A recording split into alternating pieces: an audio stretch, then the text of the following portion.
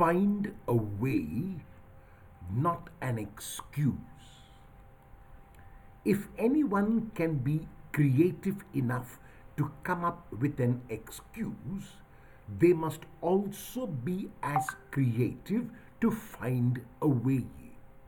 The attitude of finding an excuse rests in not having enough creativity to see that there is a way. Excuses put a stop to finding a way. They act as a dampener. When we begin a task or project, there are at least two ways that we can go about it.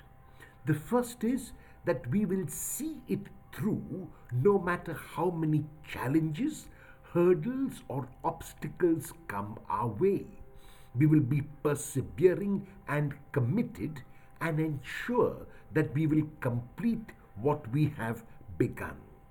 The second way is to let the hurdles, challenges, and obstacles overwhelm us.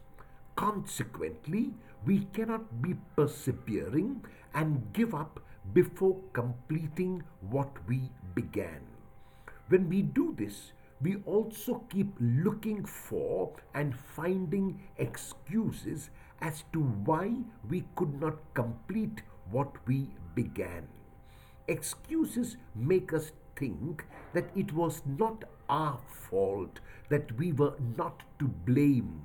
They result in our laying the blame on the door of others or of things or of situations.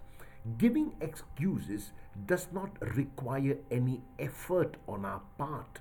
However, giving excuses also means that we will not complete what we have begun.